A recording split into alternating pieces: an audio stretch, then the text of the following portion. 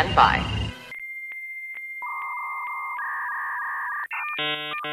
Hello, this is Penn Jillette. The possibility exists that if I were to actually listen to the lackadaisical Librocubicularist podcast featuring host Jordan Maywood, I would potentially enjoy it. A ringing endorsement. Potentially enjoy this episode, which will start after the other half of my magical comedy duo Teller gives us a countdown. Take it away, Teller.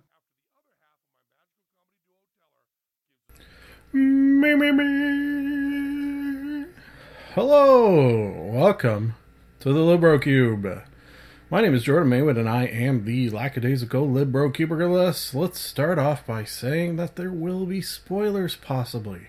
This is not a 100% guaranteed chance, but there is a chance. So, you have been warned.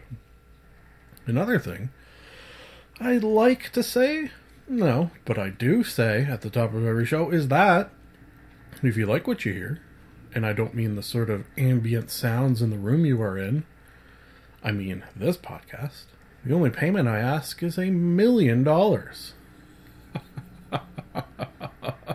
Oh, man. That is ridiculous. The only payment I ask is perhaps you pass the podcast on to a friend. Perhaps you rate, subscribe, and comment within iTunes. Please and thank you. Okay, I'm going to push a button. Maybe we'll stick to the timer. I always try to. And maybe we won't. I always try to. Ladies and gentlemen, let's get ready to review some things.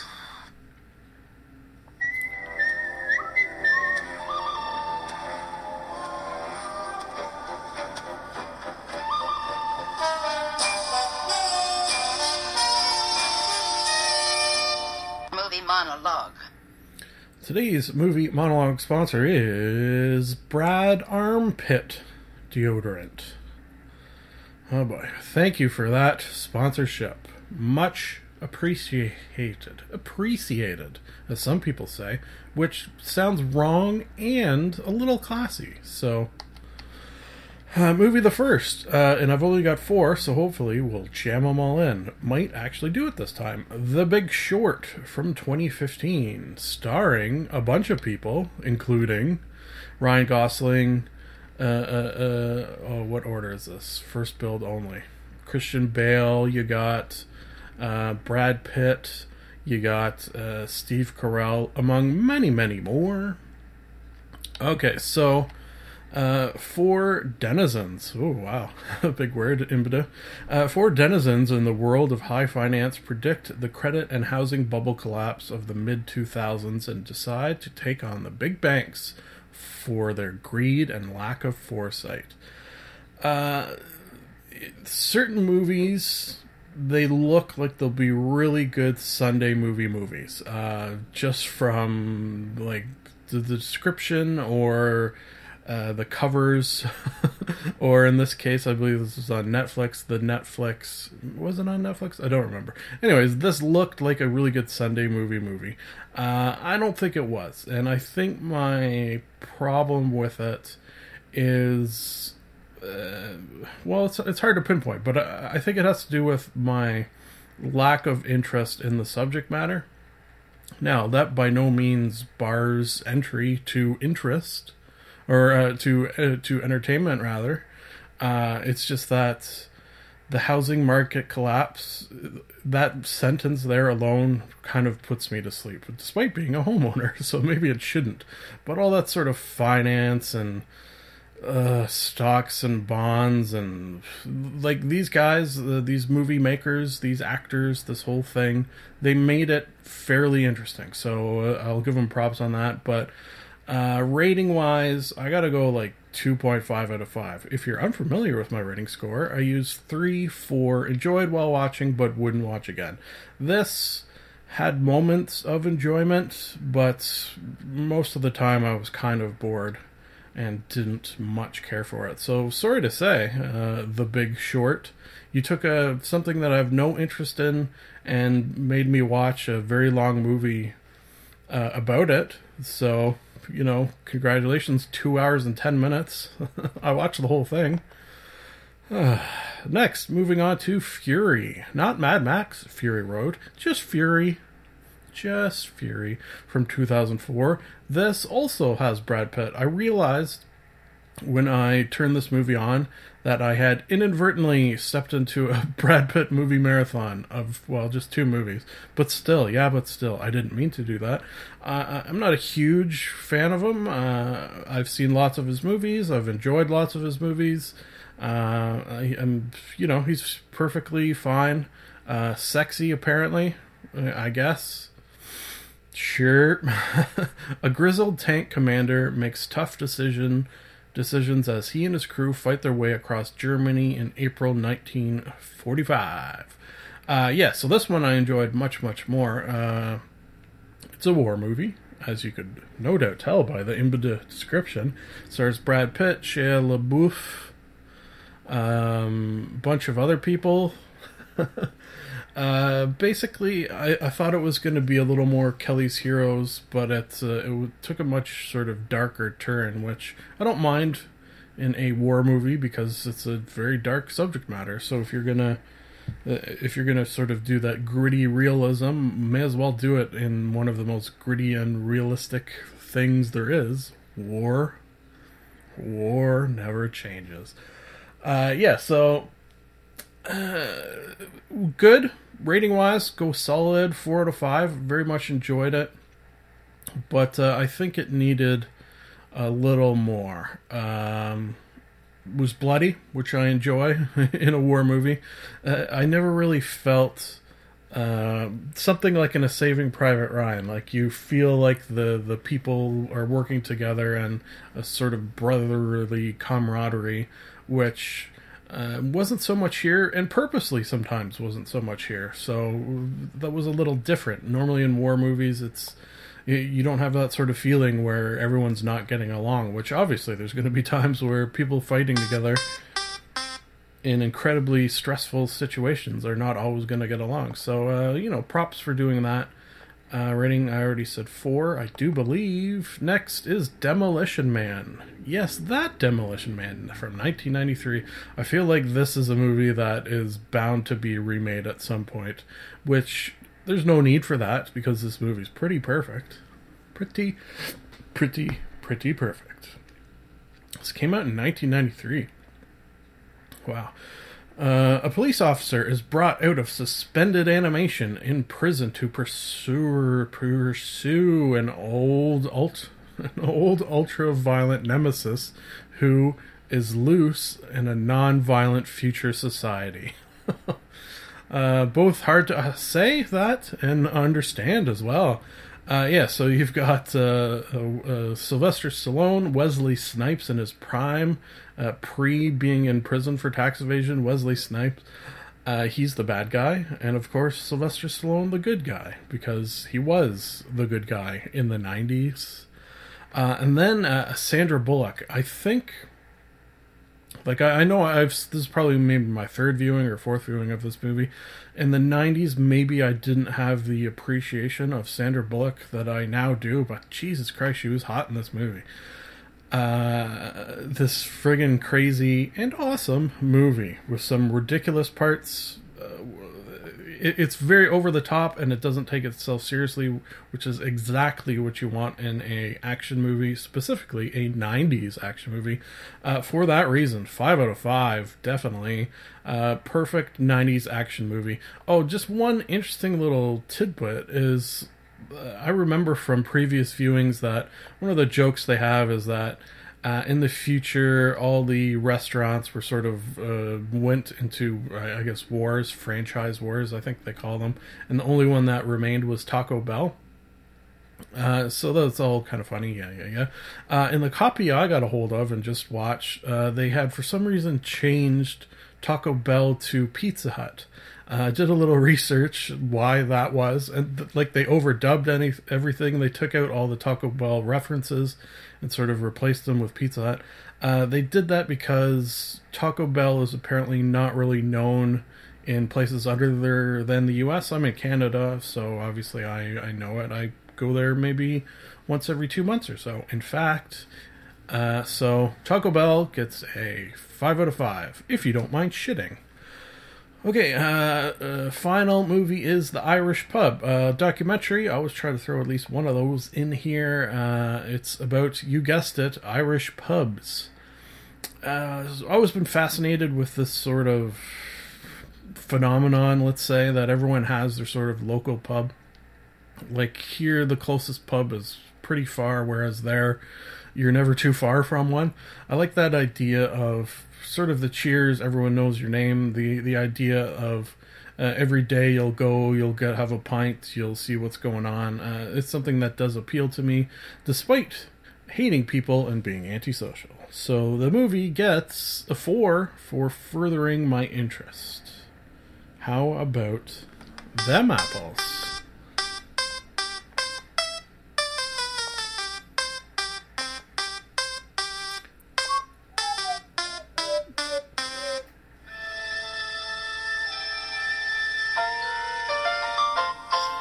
Speaking of cheers, Television talk. Today's television talk sponsor is Evil Dimension Sex Exchange. Is it still masturbation if you have sex with your alternate dimension self? We say no. Okay, so here, doing as predicted, said I would do in the past, which is talking Star Trek Deep Space Nine Season 2. We talked Season 1 in the sense that I let you all know that the missus and I are watching this, chugging along fairly nicely, doing about 4-ish episodes a week, probably, give or take. So that's not a bad pace. Worked our way through Season 2, and sort of really getting into Season 3. One of the reasons is we decided to have a sort of rule of when we're watching our quote-unquote our show, be it this or any of the other ones I mentioned that we watched together, no more phones. So pretty ballsy maneuver, but we've done it so far, and I feel like that pulls us both into the show more, so the enjoyment is fuller, if you will, and I hope you will. Season 2 was good. I gotta say, after being, I think, 2 or 3 episodes into Season 3, like, something I remember of Deep Space Nine is it just gets better and better. Yeah, just period. No explanation. Like, the last season is way better than the first season. And it sort of arcs up and up and up and up, and I wish it had gone on longer. Okay, so what I've done here is I've got the Wikipedia page open, which sort of a good place to go if you ever want to know about a show. You can usually go to the Wikipedia page. It will have a list of episodes with quite often a brief description of each. So this season aired in 1993 and 94, which is where Demolition Man was from. Coincidence? Yes, actually it was. Okay, so let's see. Episode 1, Homecoming. Quark gives Kira Bajoran earring, he claims. Okay, so sometimes throughout this series, there's Bajoran-specific episodes that are not my favorite. In fact, I didn't even tell them Mrs. This. There was one episode, very Bajoran, religious-y stuff that I actually skipped. I didn't even tell her because I don't think she would care too much. And it doesn't really affect the story, so, take that with a salt grain. Bajoran government, yeah, see, there's another one. Cisco and Deep Space from Bajorans. Yeah, a lot of Bajoran heavy stuff in these earlier ones, which I feel like maybe they learned their lesson and sort of steered away from that a little bit. Okay, so here was an interesting one. Plasma Storm, which will happen in space from time to time. Basically, it's like a giant lightning storm, and but in space. So these bad dudes take advantage of it and get Dax. Dax has a worm in her belly, a worm that has the knowledge, feelings, memories of all people who have had the worm in their belly before. So I think it's 7 generations at this point. So she can look back and remember things from past lives. So it's literally like reincarnation through a belly worm. So people of her race have this ability, but not all of them have the worm. So one of them's like, fuck that shit, I want one of these babies, and tries to steal it from her, and shit goes awry. Boy, howdy. Okay, Garrick investigates the identity of a Cardassian boy. Oh yeah, this one was kind of interesting. So Garrick, he's a Cardassian. Not a Cardassian, a Cardassian, which can be confusing. I bet you it is for Emily, who watches both the Kardashians and now this. He, really, really good character on this. Sort of deep, dark, secretive, seemingly one thing, but can be another at a moment's notice. Probably one of my favorite characters on the show, just in terms of the actor who portrays it does such a good job. So a couple episodes with him, one where he sees a Cardassian boy and like, hey, what's up with that? Because the Cardassian boy is with a bunch of Bajorans. That's weird. One where he's got sort of a chip in his brain, a chip that was releasing sort of painkillers, kind of, that he had on for years and years and had started to malfunction, so he had to sort of go through withdrawal. That one was pretty cool.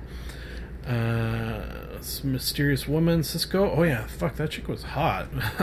Like one of the hottest chicks on the show even. And had this really skimpy, tight red outfit as well. So the leader of the pack, Benjamin Sisko, commander of the space station, kept seeing this girl who was super hot and was sort of appearing and disappearing, so that was weird. Bajoran, Quark and Odo, the two of them together, could have their own show, I do believe. I would watch that. I think they may be the favorite of the misses as well. What do we got? So Quark is like a... You know what? Let's just explain Quark and Odo a little bit. And then, as you heard, the timer's already going off, so I shouldn't even be talking about this anymore, but I love the show so much. So Quark is a Ferengi. If you're not familiar with the Ferengi people, they have giant ears. Like, their whole side of their head is ears. Got sharp, pointy teeth. Bald. Pretty hideous to behold. Their whole culture is based on the acquiring of wealth. Incredibly greedy and sneaky and conniving and really not very nice as a general rule. Quark, not much of an exception, but maybe a slight exception at some time to round his character a little bit. The actor who played him was also, at one point, one of the principals of Sunnydale High School, where Buffy the Vampire Slayer went. So, obviously, pretty good. And then Odo.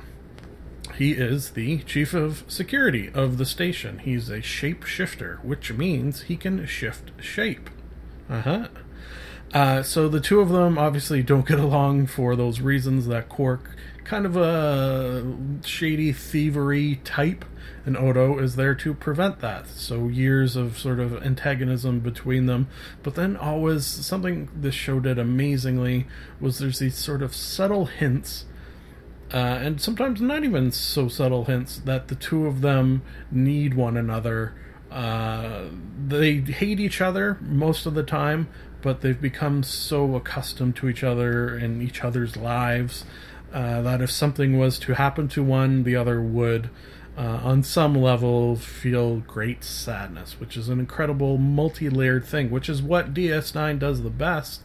Out of any of the Star Treks, it's not just what you see at face value. There's subtle things, there's things under the surface that I feel like the other shows didn't have. So I love it.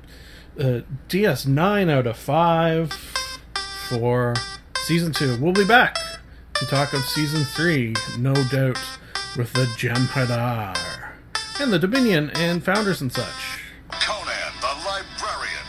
Don't you know the Dewey Decimal System?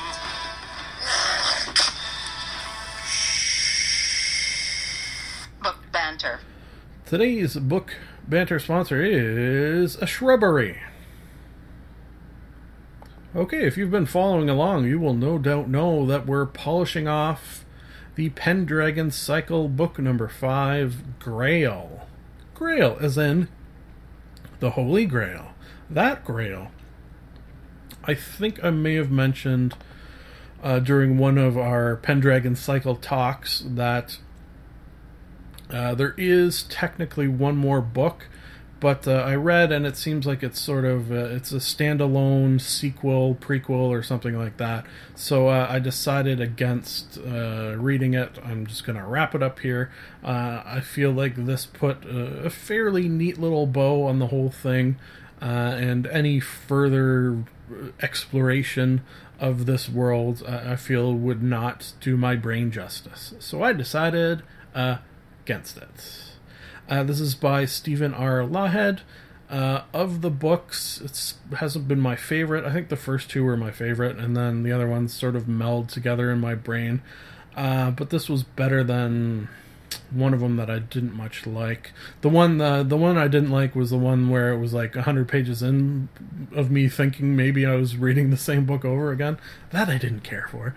This one was better, so rating wise I'll go 4. Yeah, solid 4 out of 5. Because this is the last book in the cycle, I think as a whole, for these 5 books combined into a series, I will also go 4 out of 5.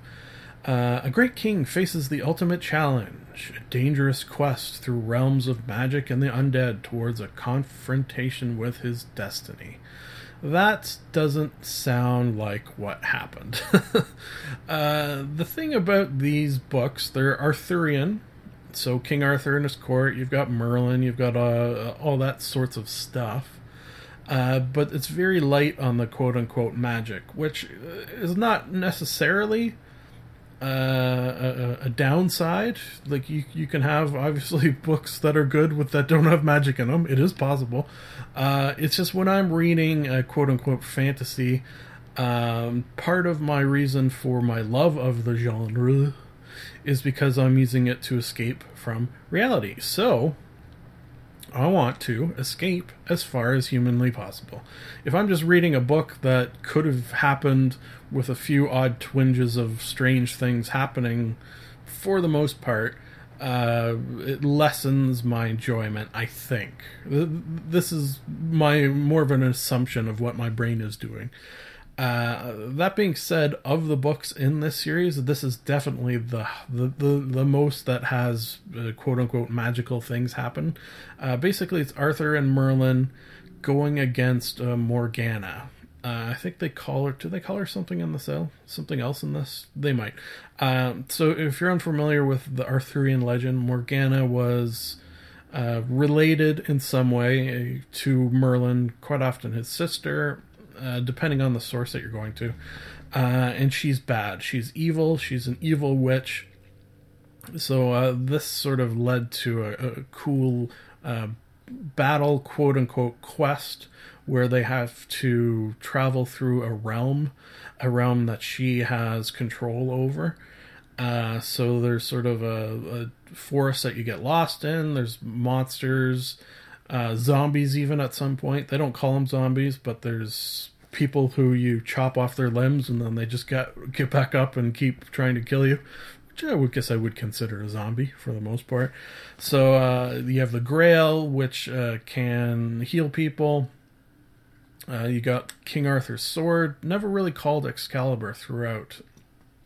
All in all, I would recommend the series if you're interested in King Arthur. This is probably one of the best that I've read. There's another one, is it T.H. White? Something like that, but so there you go. So the timer was going to go off and didn't want to say anymore. That's what happened there.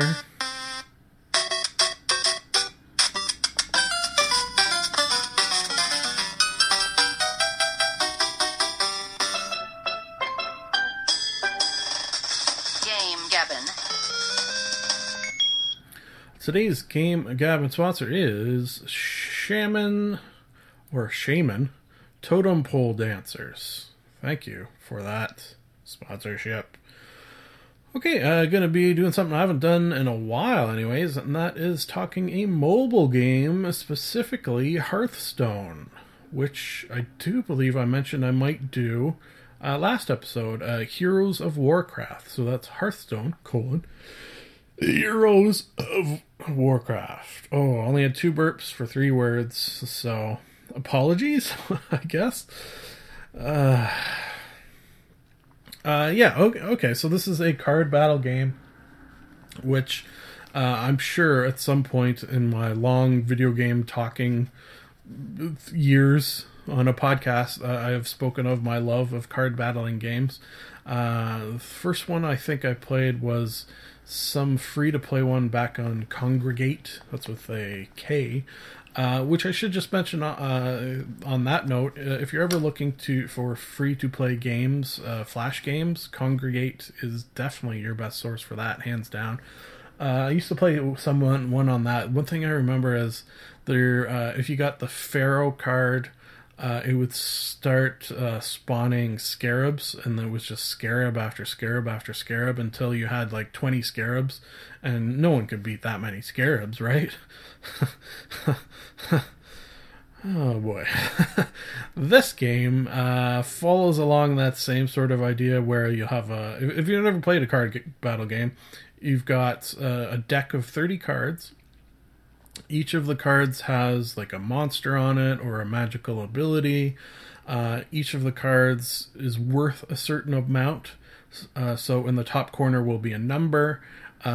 Each round you will have a certain amount you can spend on cards. So for example, round 1, you will be able to spend 1 point. Round 2, 2 points. Round 3, 3 points. So if you have a card that costs 3 to play, you couldn't play it until your 3rd round, because that's when you would have 3 points to spend. It's it sounds, maybe I'm making it sound more complicated than it is, but it's actually pretty simple, the basics of how to play. Where it's a little more in depth is that sort of chessy idea of easy to play, difficult to master.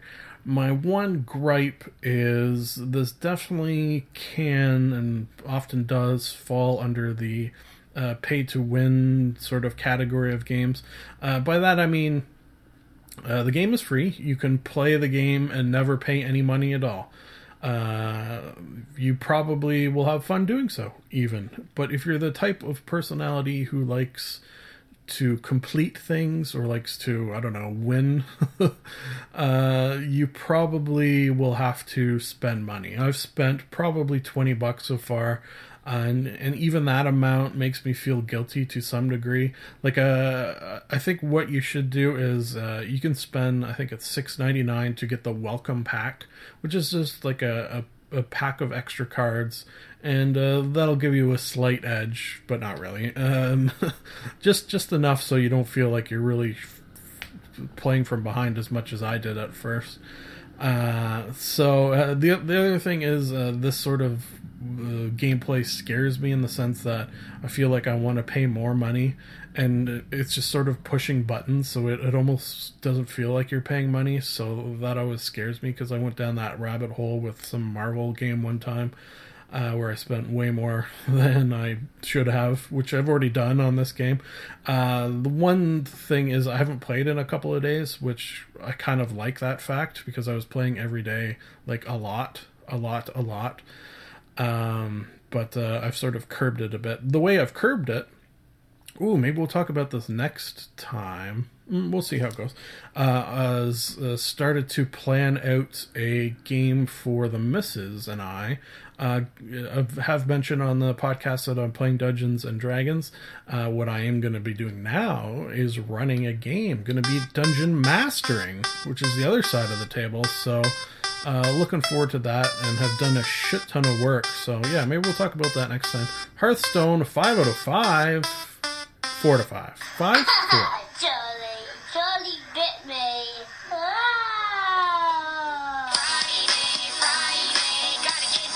Just let me. Is this real life? Internet Intercourse. I like turtles. Today's Internet Intercourse sponsor is the Shallot News Network. Thank you for that. What I thought I might do with this Internet Intercourse is start at the end and work my way towards the beginning. How about that? Normally I talk about YouTube stuff first and then move on to podcast is sort of how I follow it. The reason I do that is when I write my show notes, usually on Sunday, I compile all the YouTube videos I've watched, which actually you can, if you follow me on YouTube, Jordan Maywood or Slow Cheetah, I can't remember. I'm sure if you type in Jordan, you know what, let's do a little test here. We got nothing but time, right? What is my YouTube channel? Is it Slow Cheetah? If I type in Jordan Maywood, what comes up? Okay, yeah, you can type in Jordan Maywood and I come up. I've got 15 subscribers. Wow. Look out, PewDiePie.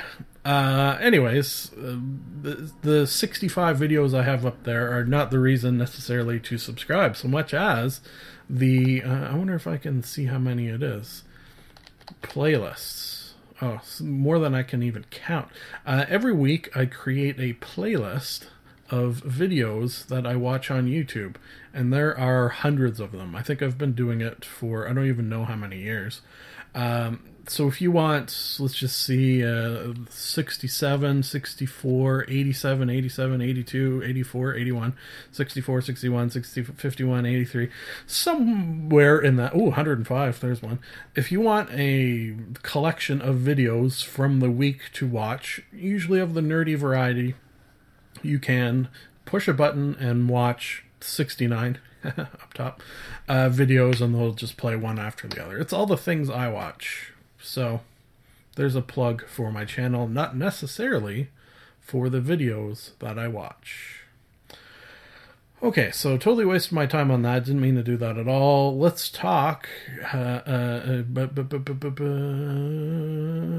Faris is Unqualified with guests who are also hosts of a podcast, specifically How Did This Get Made? Yes, the good people over at How Did This Get Made? June, Diane, Raphael, Jason, oh geez, names, Jason and Paul. They were over doing a little podcast crossover, which I love. Which actually, two of the podcasts, I have two podcasts this week, and they both are crossover podcasts. So that's something I love of podcast people, is there's never that sort of, like back in the 90s, that late night talk show host fighting between like well, everyone but Jay Leno and David Letterman specifically. You don't really see that on podcasts. They all seem to have a respect for one another and do each other's podcasts all the time. So I like that. Maybe it's that unrealistic thought of, hey, I have a podcast, maybe they'll have me on, which will be very unlikely. Very.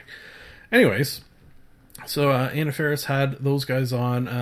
Great podcast in general. If you're unfamiliar with Anna Faris is Unqualified, a bit of an advice show, a bit of a they'll do some role play, which was awesome and I loved it. But something sort of fascinating of this is that June and Paul did a little in the way of talking about how they met and a little of their relationship. They are married, which on How Did This Get Made, that'll come up, sure, from time to time, but they never really dig into it at all, which I guess that's not what that podcast is for. So it was fascinating to hear a little of their sort of behind-the-scenes actual relationship stuff. I liked it. Next, moving on to the Magic Tavern, which I spoke of briefly last week, but because they had another amazing episode, I thought I'd bring it back again. I can do whatever I want. This is my podcast, and I can talk about the podcast that I want to. You would too, if it happened to you. Oh boy. So Magic Tavern had on guest John Gabrus of High and Mighty podcast. He, if you're unfamiliar with the Magic Tavern, it is real. So keep that in mind. Despite what I'm about to say, it is not actually real. A bunch of guys pretending to be in a tavern in a sort of Dungeons and Dragons-y world So John Gabrus was on and pretended to be a dwarf, a drunken dwarf, and it was fucking hilarious. He, a couple of times, it's not that he forgot that he being a dwarf in a world that knows nothing of Earth would occasionally say things that only someone from Earth would know. Which was pretty, like, they sort of called him out on it, which I liked. Like, they could have just skimmed over it or not said anything, but they kind of busted his balls a bit. He is someone who I feel like loves busting balls, and I also feel like people who like busting balls like having their balls busted. So he really got into the spirit of it, and it was a little slice of podcasty goodness. Both of these things, really good podcast week so far. Okay, so next we have YouTubers versus YouTube. Something about YouTube, and being someone with 15 subscribers, I don't really have to worry about this, is they seem like potentially they are either kind of jerky or such a large company that it's a sort of one hand doesn't know what the other's doing scenario. So a lot of these giant YouTubers, PewDiePie, Philip DeFranco, others, complain a lot about policies that YouTube have that sort of stifle their creativity or fuck with their money or any number of things, and it happens all the time. It seemed to be such a rash of them lately. I wanted to talk about it. It doesn't make sense to me. Like, YouTube needs... it's almost like they feel like the people who create stuff on YouTube are not important to YouTube, which is a ridiculous business model, if you can call it that. A lot of the times it seems like they'll have a policy that will, maybe even not purposely, probably not even maliciously, be detrimental to people who are creating things on YouTube, and then won't tell the people. And then when, say, a PewDiePie gets in contact with his YouTube sales rep, or whatever you want to call it, the person will have no idea what he's talking about, which has got to be so frustrating when that is how you're making your money. To find out, not only are you not going to be making as much money, but no one can tell you why this is now happening. So I understand it. Something that a lot of them will admit even is their job is to make YouTube videos, which is not working in a coal mine. So if there's some things that you have to deal with in order to do your job of not working in a coal mine and making YouTube videos, then deal with it. Suck it up a bit and get on with your goddamn life, you son of a bitch. Got really angry at the end there for some reason. Next we have fake news. Won't even get into that so much because, as you heard, we're already out of time. Seems to be a rash of it lately. My thought is sort of probably a semi-perfect solution to the whole thing. Is there is so much in school, when I was in school, and I assume now, things that you don't really need. There's so many things taught in school that will not help in your real life, when you are in real life, when you are an adult. Something that would greatly help is something that I was taught when I went to college. If you don't know, I went to college to be a librarian. Yes, you heard that right. I am not currently a librarian, but one of my greatest takeaways from that, and from probably other things in my life, but maybe I can use that to pinpoint, is an ability to find things, to sort through information, probably, I guess, specifically on the internet, but not necessarily. Specifically, but not necessarily on the internet. Find things, study things, and determine whether they are helpful or true or a general help in studying of things, a studying of life. Let's even say, let's get a little deep there. If early on and often, so I'm not saying have one class 1 year, have a class like history or math that you have from a very young age all the way through your schooling, where you learn how to sort through information, how you learn to check motives, check sources. Don't just believe everything you hear. A course that taught how to learn.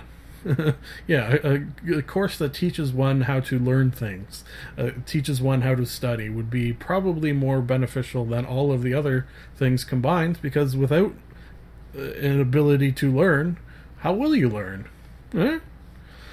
Okay, so that got a little weird and deep. Let's end with Final Fantasy 15 coverage. Okay, so as I haven't played it, don't have much to say. My sort of hope for audience participation, which I always do, is for anyone out there who has played it. Let me know if it was good. Let me know if you did like it, what other games do you like, for the reason that I think that's a good way for people to judge others' reviews. If you're just one guy and I know nothing about you and you say you like a game, there's a chance that I won't like the game. If you're one guy who says, I like this game and I also like these 10 other games, and among those games are games that I like, I can better learn and study and check sources and understand your motives. Huh? Pulling it together like so very much taffy? Oh my god. Folks, off the rails at the end, but that's to be expected. I would like to say, as I do every time, that it is nice to be nice to the nice. Done and done. And I mean done. Done and done. I like Ron. This is the end of the show. A sincere thank you for listening. Time to plug some things, and I do not mean butts. You can like us on Facebook. You can follow Jordan_Maywood on Twitter. You can subscribe and comment on iTunes. Lastly, if you would like to contact the podcast, you can email jordan.maywood@gmail.com. I would like to conclude that I am not a robot and that I have a theory. I've got a theory that it's a demon, a dancing demon. Nah, something isn't right there. I've got a theory. The best is yet to come, and babe, won't it be fine? You think you've seen the sun, but you ain't seen it shine. Wait till the warm-up's underway. Wait till our lips have met. Wait till you see that sunshine day. You ain't seen nothing yet. The best is yet to come, and babe, won't it be fine? The best is yet to come. Live long and prosper.